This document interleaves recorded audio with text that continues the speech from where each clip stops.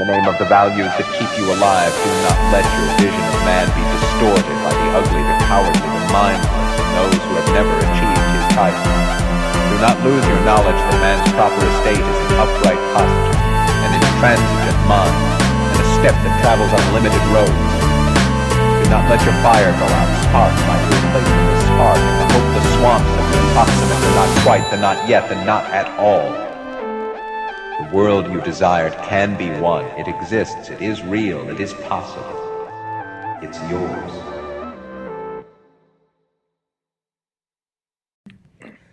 Hey guys, welcome back to the Crypto Economy Podcast. Today we have two representatives from Constellation Network, both named Ben, so I introduced both the Bens to you.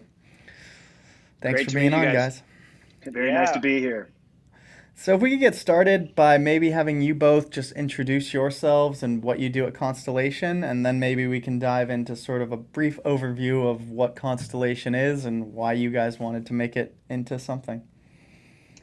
Yeah, I'll go ahead and start, and then I'll pass it over to Ben, and he can introduce himself and maybe talk a little bit about the overview of our company, since he's played probably the biggest role in putting together our, branding and our messaging. So, my name is Benjamin Diggles. I am a co-founder and the VP of Business Development, and my role is really predicated around managing enterprise engagements, government engagements, ambassadors, general partnerships, academia, and so forth. So prior to this, I was with Oracle. I've been in big data for the last 10 years, enterprise, but I've been in technology for 20 years, and really appreciate you having us.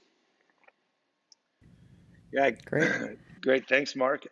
My name is Ben Jorgensen. I'm the CEO and co-founder. I guess that kind of makes it necessary if you're starting a startup and you're the CEO, you got to be a co-founder. Else it's just awkward for everybody. And really kind of in charge of all the strategy, the vision, painting a framework that gravitates towards a community, as well as business leaders and executives and investors. So kind of merging multiple narratives and being able to interweave different narratives to appeal to different people. In my background, very briefly, the way I actually got introduced to blockchain was not through cryptocurrency. It was working with a group called Singularity University out of Palo Alto. And I worked for a group called Exponential Organizations, which was a book by Salim Ismail that wrote about how disruptive technologies would attack the immune system of Fortune 500 companies. And it's a really powerful story. And in that story, blockchain became one of the kind of staples of those emerging platforms that would disrupt modern day business. And in living in San Francisco, I sought out for the next big thing. I had already built several startups in my past, sold a few. I actually have an upscale restaurant called Gozu in San Francisco, where I work with an incredible chef. And what I'm always looking for is the next big thing that can really change people's perception of the world. And that's really kind of why I got involved in Constellations, because this is one of the most incredible teams I've been able to work with in my entire career. That is one thing I love about the industry is you really find some very forward-thinking people and people who are willing to think outside the box that you wouldn't really find in a lot of other places. They kind of pop their heads up and you meet some super interesting people. So what is it that you guys are doing? What was that vision that you tried to encapsulate with Constellation? Yeah, I think one of the big things that we like to say is that we look at this world, this data economy world that we live in. Nearly 80% of the world's data has been created in the last 3 years, and the infrastructure to support the data that's coming off of consumer apps like Twitter and Instagram and events, event-based messaging. There's so much data in the world, not to mention all the devices and your thermostat telling telling your phone when to turn off. There's so much data going around the world. And what we see are these massive threat vectors that are occurring because data is siloed and centralized to massive server farms or to certain clouds that are dedicated to individual companies. And we also see data breaches occurring because of these centralized personal data breaches occurring because of these centralized data hubs. And so Constellation is really, we set out to build a network of data governed by a community. And what we believe is that data, everybody's data should be owned individually. You should be able to tell a certain company that they can use your data and your rights and let go of certain privacy and get monetized for that. And we need to have a new accounting system in place, a new auditing system in place. And the only way to do that, that we believe, is a decentralized ecosystem. And so So, today, go ahead. so a lot of people, have sort of sold the cloud as this decentralized ecosystem. What do you think about sort of the big push to cloud in the recent years?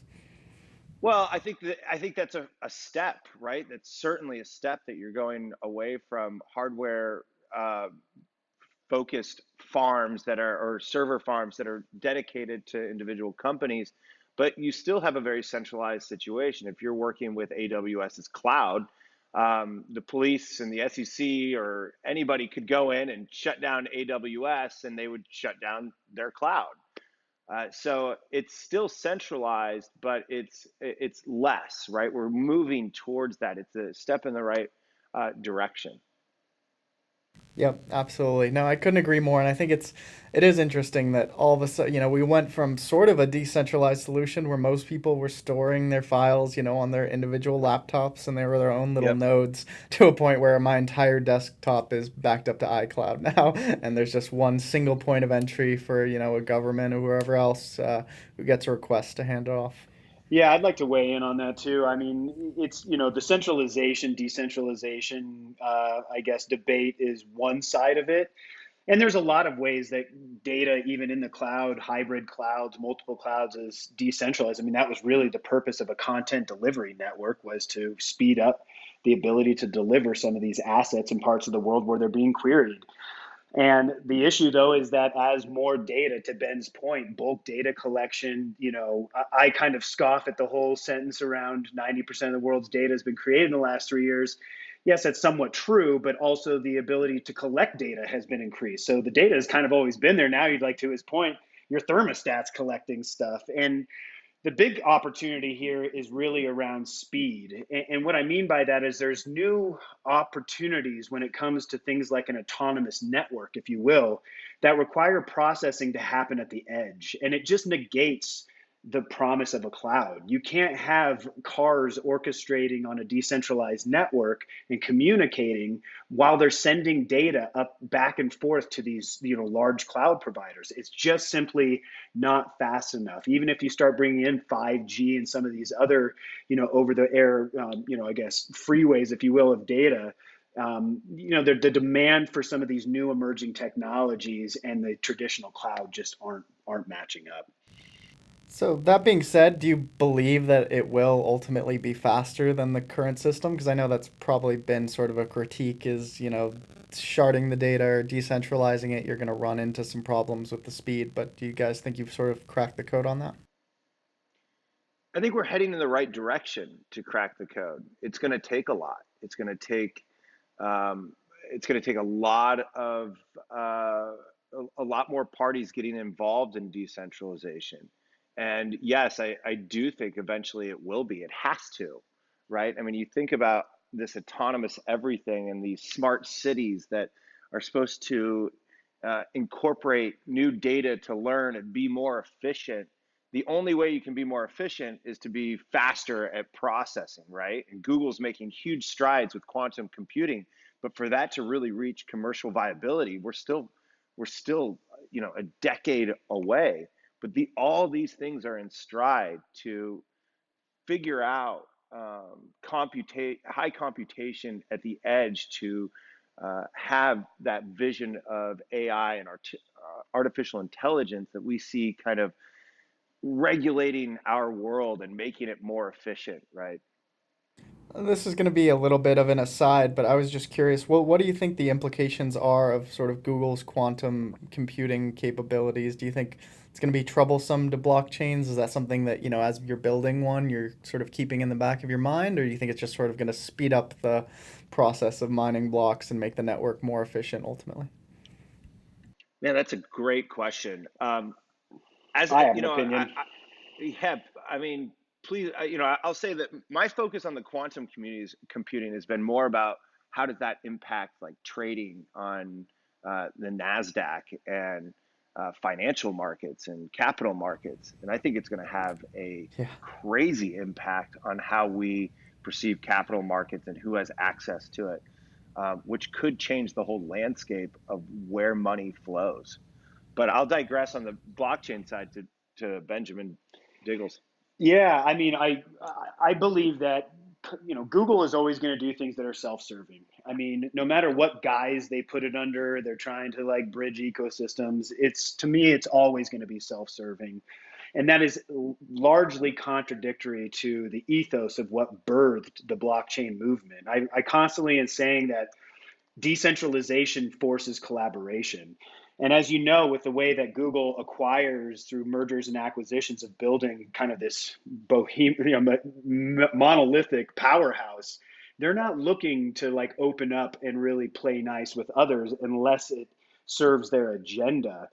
And so I believe that the decentralization, if they're able to, pipe into that quantum computing and use it for, some of the processing capabilities or whatnot within that ecosystem play, great.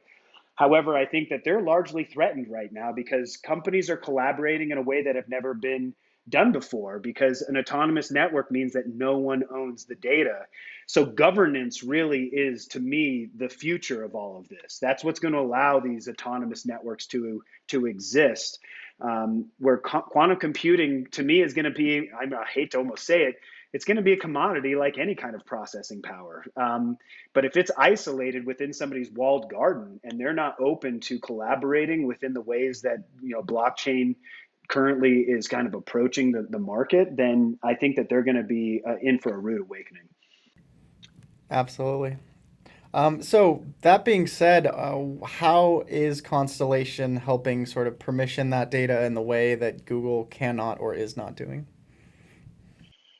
Yeah, well, I would say that Constellation, very high level, Constellation is a base layer protocol and networks governed by users, and we're creating a standard for adding security to data transportation. And I think that's really powerful. We're creating a secure communications protocol that's an alternative standard to TCP.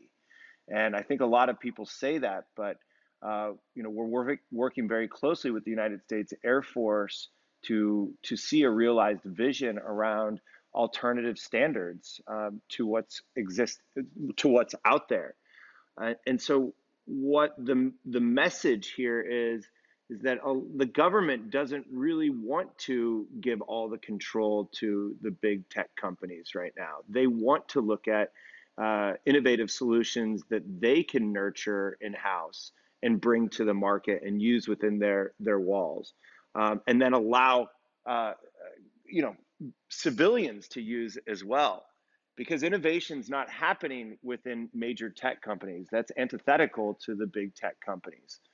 Um, and so, what Constellation is really focused on is providing an infrastructure that gives back that control to people. As I said, earlier about giving back people's data, letting data run more freely and be audited by a global network of users is very different than one tech company. And you can imagine that that's a huge undertaking. And when you go through that undertaking, you have to rethink the infrastructure that's out there. Existing blockchain technologies are not equipped to handle data streams and the massive amounts of data. The architecture is not there. So what Constellation has done is we've rethought the architecture to accommodate big data, and we've created a way for any developer to pull an API and be able to add security to data and tap into predetermined algorithms that organize a network state. And that's pretty powerful because in order to power a global network of users, you need to use algorithms to decide where that data goes, how it's organized, um, so that it can infinitely scale. And that's a lot of what Constellation's doing, which is a very huge undertaking, but something that's been demanded by both public sector and crypto communities alike that want to see something that's scalable, that can actually work in a production ready environment. So you mentioned that governments are sort of rooting for decentralization. As soon as you said that, I sort of thought of the CIA's like no bid contracts to get their data uploaded on AWS servers. It was like had to be within 30 miles of another server farm, and like Microsoft's were like 28 miles and like stuff like Right. that. So was the Air Force specifically, you think, just more forward thinking? Did you guys approach them? Like how did you sort of decide which branch of the government to partner with, and do you think certain branches are thinking about this differently? Well, I'll jump in there, and then Diggles, I know, has a thought on this, but um, really the first thing that I mean, data strategies are changing rapidly right now. And the first thing we go in and ask people is, what's your data strategy? So what your data strategy was 3 years ago, when when data management solutions were just hitting the public market, has drastically changed. The Air Force is the largest, the most funded group in the Department of Defense. And they are very innovative in that sense. And they want to be seen as easy to work with and innovative. And the approach that they took years ago was to silo data. The last decade, from 2010 to 2020, was an absolutely amazing decade of transformation in the digital constructs, from the launch, from the IPO of Facebook, all the way to questioning of Facebook on the utility of their data has been a massive transformation that's occurred.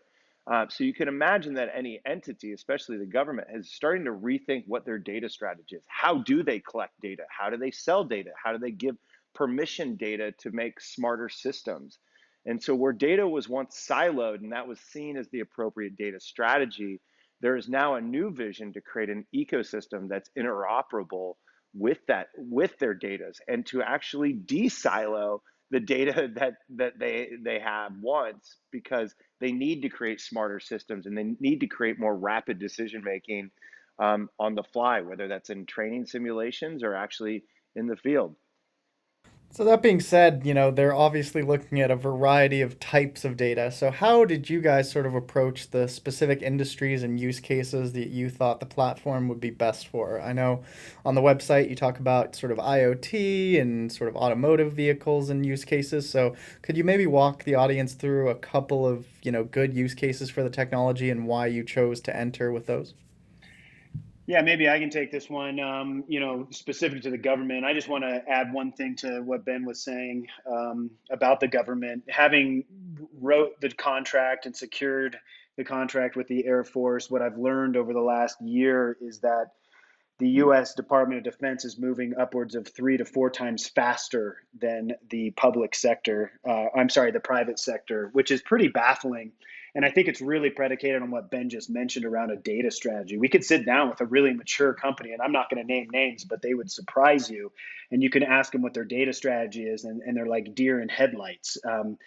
And they all look at data as IP and revenue opportunities. I mean, competitive edging and all this type of stuff that they use data for in really the commercial aspect. But the government, they look at it as, to Ben's earlier point, threat vectors. They look at it as, confidence issues, maintenance issues. It's like they have all this data. The U.S. Air Force is creating upwards of 2,000 terabytes of data every 60 seconds. And so for them to have any way of managing that, that's the number one focus for them. As everyone knows, information wins wars, and information is data.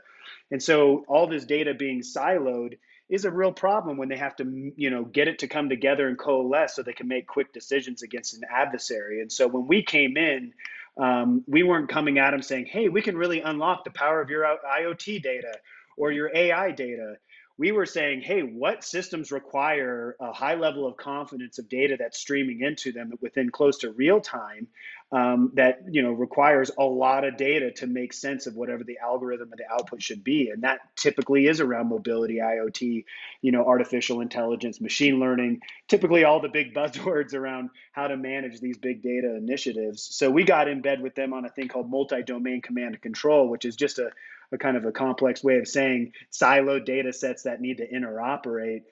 So we're very foundational. In fact, we don't really get too involved on the application layer. We're really around prepping that data so then it could be used freely with high confidence in those scenarios. So I apologize, but did that answer your question? I want to make sure that I got your question answered. Yeah, no, I think that answered, I think definitely the first part, but I think maybe just to finish it off, if you had a few maybe more consumer facing use cases for people, sort of like cars and IoT devices, where maybe walk them through how that process might look to an actual person. I'll jump in there. I think one great perspective is that our application layer is actually developer tools, and our developer tools are compatible with existing data management tools. So existing data management tools would be anything from like working with Red Hat to Cloudera to Databricks, all the way down to the open source level of like Storm by Apache and Kafka.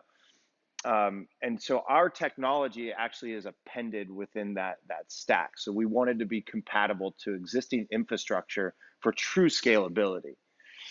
So when we talk about use cases, we're talking about what are the data pipelines? Where is data created and how is it streaming, or where is it being collected and how is it in transit, right? So one example that we like to talk through is looking at how, say, the city of Chicago, the CTO of the city of Chicago is looking at all these different data feeds coming in, traffic lights, smart buildings, um, billboards, everything. They have a giant dashboard look at how the city is looking, where the data is coming from. And so they're creating this distributed database, and they're using something like a MongoDB to power and connect all these distributed databases to provide a single view perspective of all the different data out there. So Constellation, a developer and data engineer, would actually append our technology to these different databases that are connecting and exchanging information to provide that view. And where Constellation comes in is we add security across these various databases as they trade data. And so the use case that I like to say is not just about the opportunity to create interoperability and connected ecosystems and IoT, but to connect those data feeds or connect the data that's being transported from a device to the cloud or from a device to another device, because we see that there is a massive opportunity for security hacking in the way of spoofing those data feeds. And if you can alter some of those data feeds, you could actually cause not just a data breach, but something that has an economic catastrophe that occurs over 5 to 10 years that's nearly impossible to detect. And so what Constellation is doing is adding cybersecurity to big data. Got you. That makes sense.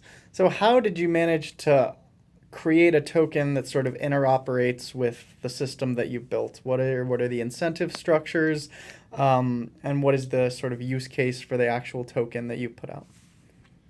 Yeah, great question. So where do we begin? We created an ERC20 token in 2018, and we distributed that out, and we used that as kind of a quantifiable beacon on user adoption of Constellation. What I mean by that is, does the community see a future in this? And today we have a very strong trading volume, and we have a very passionate community. And so we feel very confident in who we are, and that there is a desire by this open source community that we've built to use what we've done. So I like to set that forth.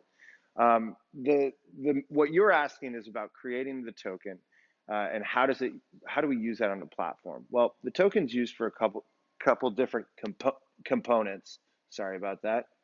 A couple different components. The first component is that the token is used to secure throughput on the network. So basically, if you're an enterprise client and you want to add cybersecurity to one of your data streams and a certain subset of that data you passionately want secured, you would use DAG, our cryptocurrency, to secure that data feed on our network. And so what then would pay the validators or our node operators on our network for securing that throughput. And so our business model that we kind of see going forward are twofold. The first is that when we talk to enterprise clients, they often talk about using our network, and they're not actively going to go to an exchange and purchase cryptocurrency. So we act as that custodian that will take USD and convert that into DAG and purchase throughput on the network to secure that data feed. Does that make sense? Yep, absolutely. So that's the first angle. The second angle is that we envision this entire network being powered by validated data feed. So taking my example of, let's say, Fortune 500 company Acme that secured that data feed, they could then in turn sell that data feed, that validated data feed across the Constellation network to other actors. So let's say the Acme Co. 2 is on this data exchange or this network. They could actually purchase that validated data feed. They know that it's been validated by a global network of users, and they could take that validated data feed of, say, weather data and append that to existing artificial intelligence or machine learning that's maybe powering a smart city, and they want to make it smarter. So they would take that validated data feed, they would purchase it on the Constellation network, and they would plug that into their AI to make it smarter and more efficient. So those are the two components of Constellation. And who exactly are the node validators, and how are they incentivized to participate? Great question. So right now we're in the process of onboarding 100 different foundational nodes that will serve as the foundation of the network. And these are 100 different node groups. They're companies, they are individuals that are passionate about the technology, and they are representing over 92 different countries. And so that's the first wave. Over the next couple of years, we'll be onboarding thousands of nodes that represents that global state and global network, if you will. So, final question on the tokens. What was your sort of general tokenomics model? And I think you sort of went into this a bit, but why did you choose things like a capped supply? And more specifically, why did you choose to burn tokens? Well, we didn't. In the early days, we decided to burn the tokens. We don't really say burn tokens, but what we did, we burnt some tokens on the founder side. So we thought that it looked better to the community to show that our support and our interest is aligned with the entire community, that we were here not purely for financial gain, but actually because we wanted to build out a vision. And we thought it was necessary to remove that kind of uncertainty and doubt that might sit on Constellation by people seeing that there's a large batch of tokens dedicated to founders. So we actually got rid of a lot of tokens there. And That's as we pretty kind honorable. of go ahead. That's pretty honorable. I'll give you that. Yeah, I mean, I think that it kind of reinforces this idea of decentralization, and what Constellation wants to do at the end of the day is create a network that's controlled by the community.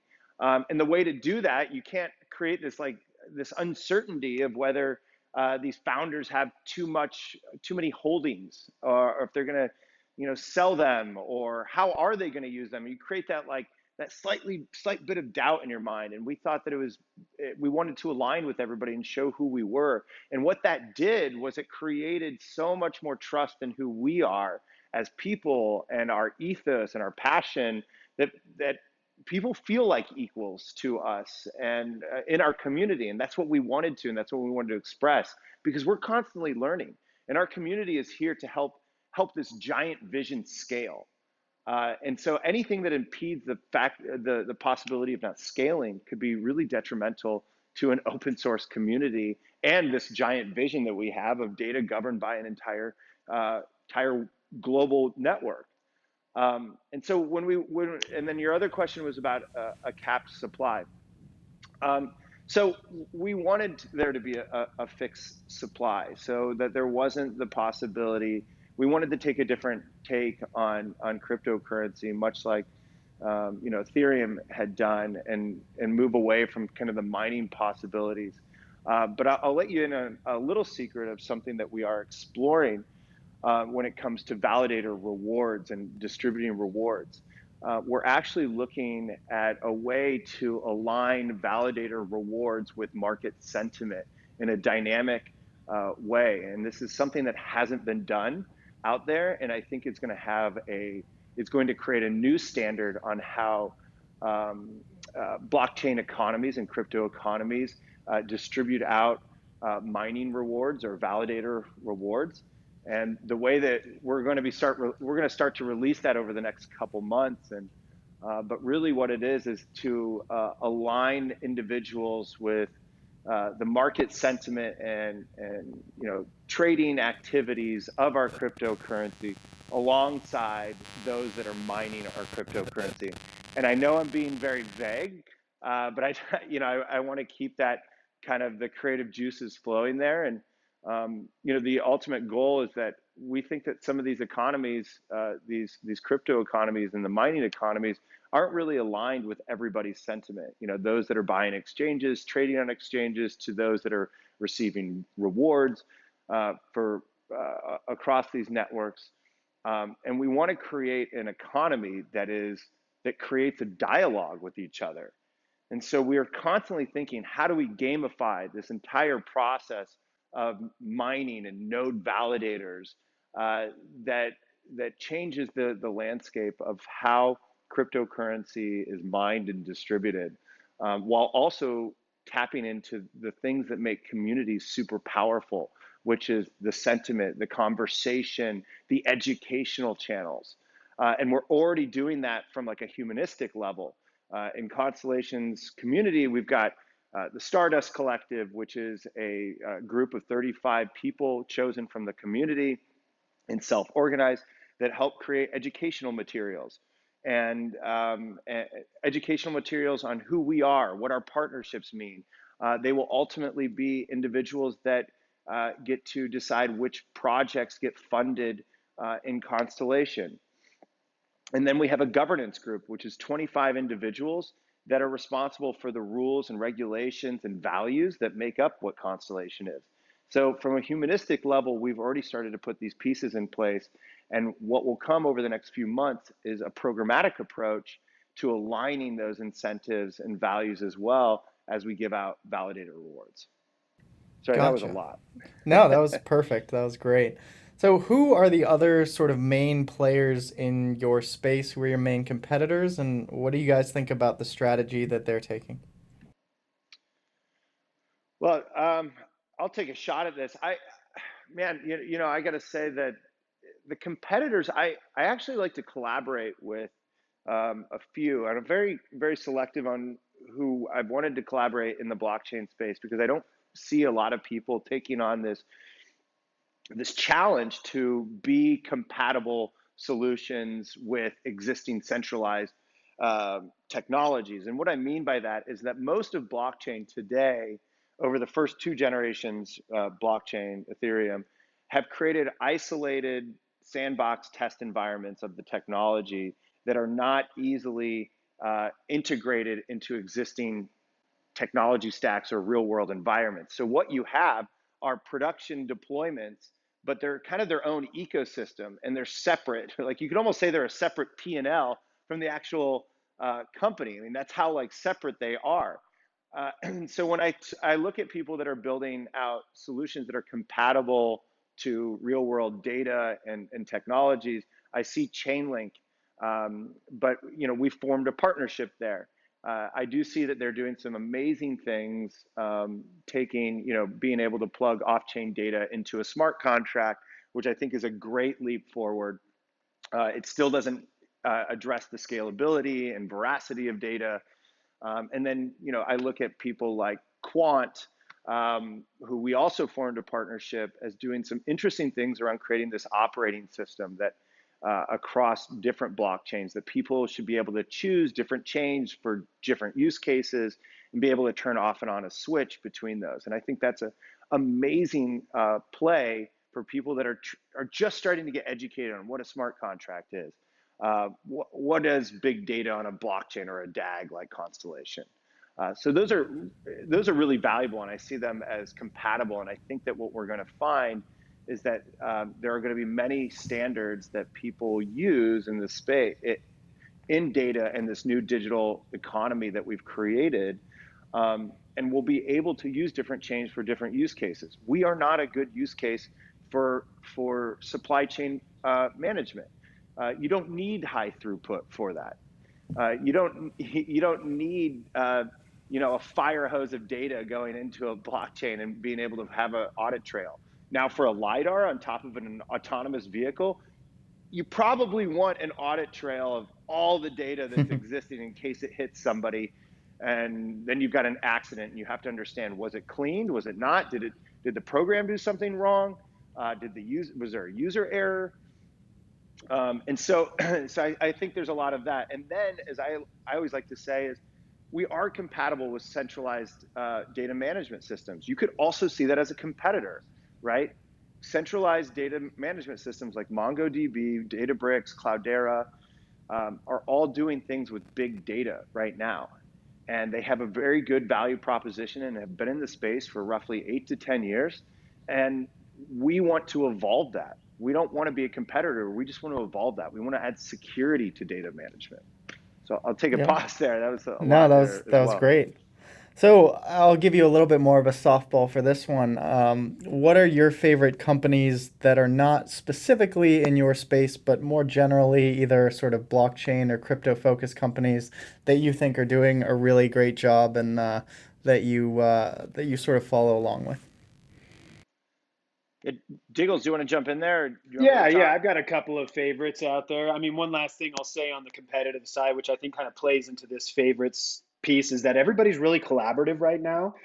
I think people compare us a lot to other directed acyclic graph or DAG projects like IOTA and Phantom, and we have open lines of communication with pretty much most of the DAG projects out there. It's like people holding up two sticks and saying, which one's better to build with? The question is, what are you building? And since we're focused on big data, we're kind of in our own little camp, if you will. So I think there's collaboration and opportunity with many of people that might be considered competitors. As far as projects that I think are really cool, I've been really impressed with Morpheus Network. I think that there's a big push for those to go after supply chain management. I'm glad that we're not in that space because I feel that's one of the more early adopting applications of blockchain. And so it's kind of a crowded space. And so there's those that I feel are doing better than others, and Morpheus Network is one of them. We also had recently talked to Simba Chain. Simba Chain is the only other company to ever secure a working contract with the DoD as a blockchain company. And they're making it really easy and demystifying a lot of the stuff around smart contracts to be able to deploy proof of concepts rather quickly. Because right now, the climate is how do we get as close to value and prove the concepts as quickly as possible without having to deal with learning all about new protocols and consensus. Like, is there a there? And I feel like there's some of those platforms out there that are really around the deploying of these solutions. But I think that Simba Chain and their team is really focused in making it very simple. Those are two projects that I really appreciate. And Ben mentioned a couple of the other ones that we've been really focused on our partnerships, Chainlink, the Quant Network. I mean, it comes down to, in my opinion, what are the backgrounds of the leadership, the people that are running the company? Do they have a background in the industry in which they're trying to make an impact? Or are they just opportunistic people that are jumping in and see this as a money grab? Those that have deep roots, much like Quant Network, really having deep roots in finance, they're the ones that are really are positioned to succeed in that market versus those that maybe, I mean, and take no offense to the listeners, a couple of, Berkeley graduate students that came together on a project and wanted to create a company. I think that there's no lack of those types of projects out there, and I'm not discouraging those projects, but the ones that are really going to be implicating the big standards, handling the massive regulations in these industries that are completely void of the technology, those are the ones that are going to win, adding blockchain to the mix. Yep, couldn't agree more. You can't just slap blockchain on a product and expect it to sell. And I saw a lot of that.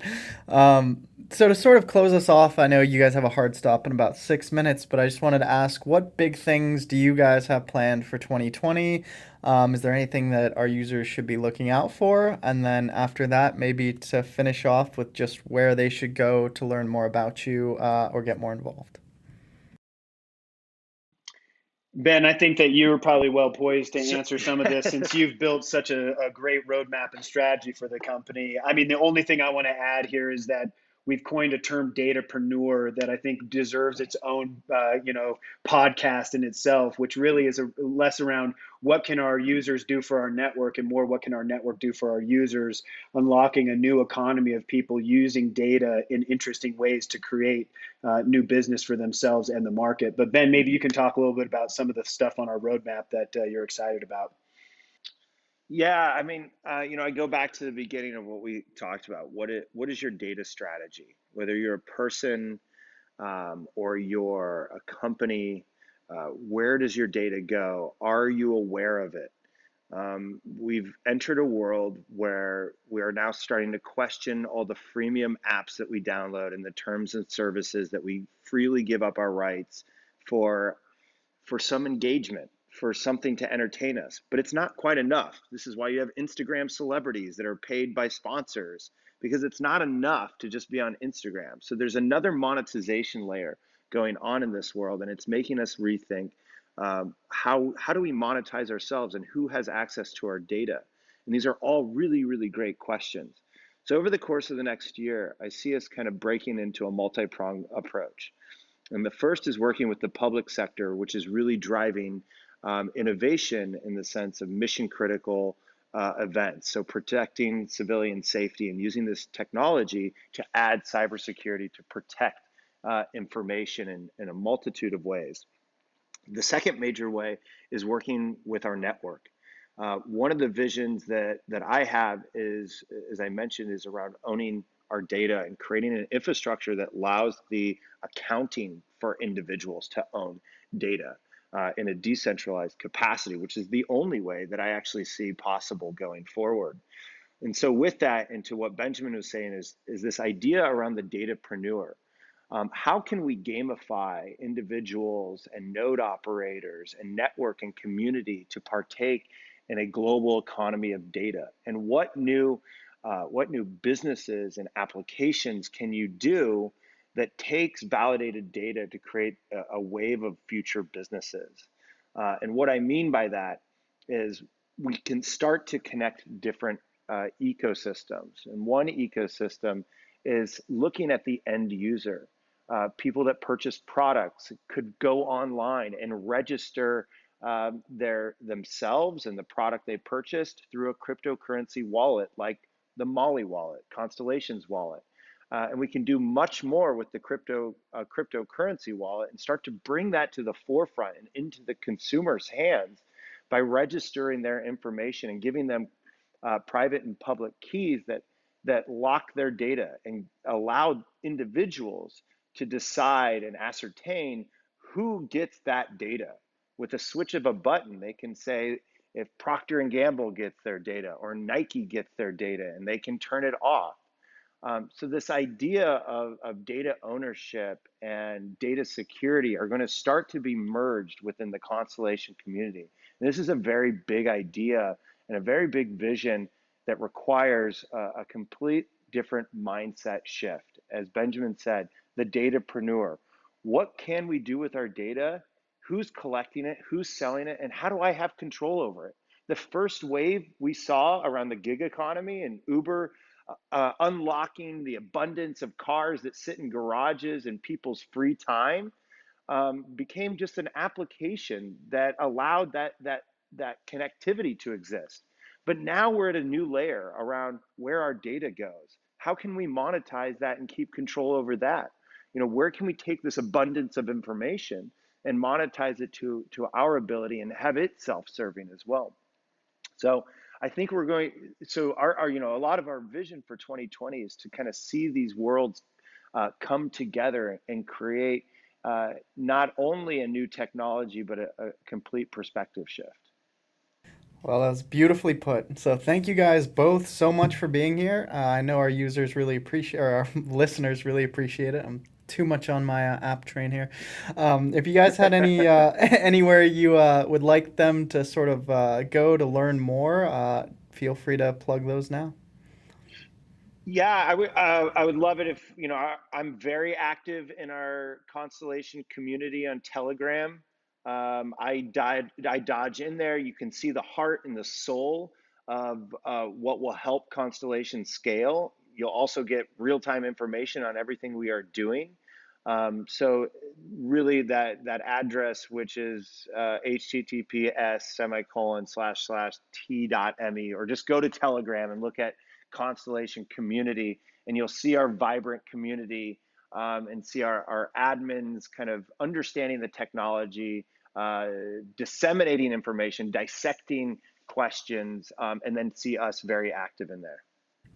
Perfect. And constellationnetwork.io. So constellationnetwork.io, you can find on our resource section that link to Telegram as well as many other things. So, but I do love the community. I think that's also extremely important. Yeah, I probably should have said that. Thank you guys both so much. Yeah, we'll get some of those links from you. Throw them in the description. Make sure they find it. Awesome. Great. Well, thank you guys, Thanks, and thank Mark. you guys for listening. We'll be back soon with another episode. Hey guys, I know I don't typically do sponsorships, but as a final note, I was hoping to encourage you guys to download my app, UBDI, on Google Play or the Apple App Store to start securely and privately monetizing your personal data.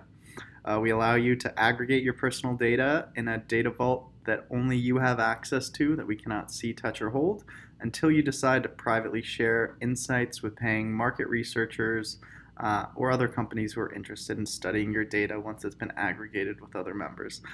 So I'd love it if you guys would give it a shot. And thanks for listening.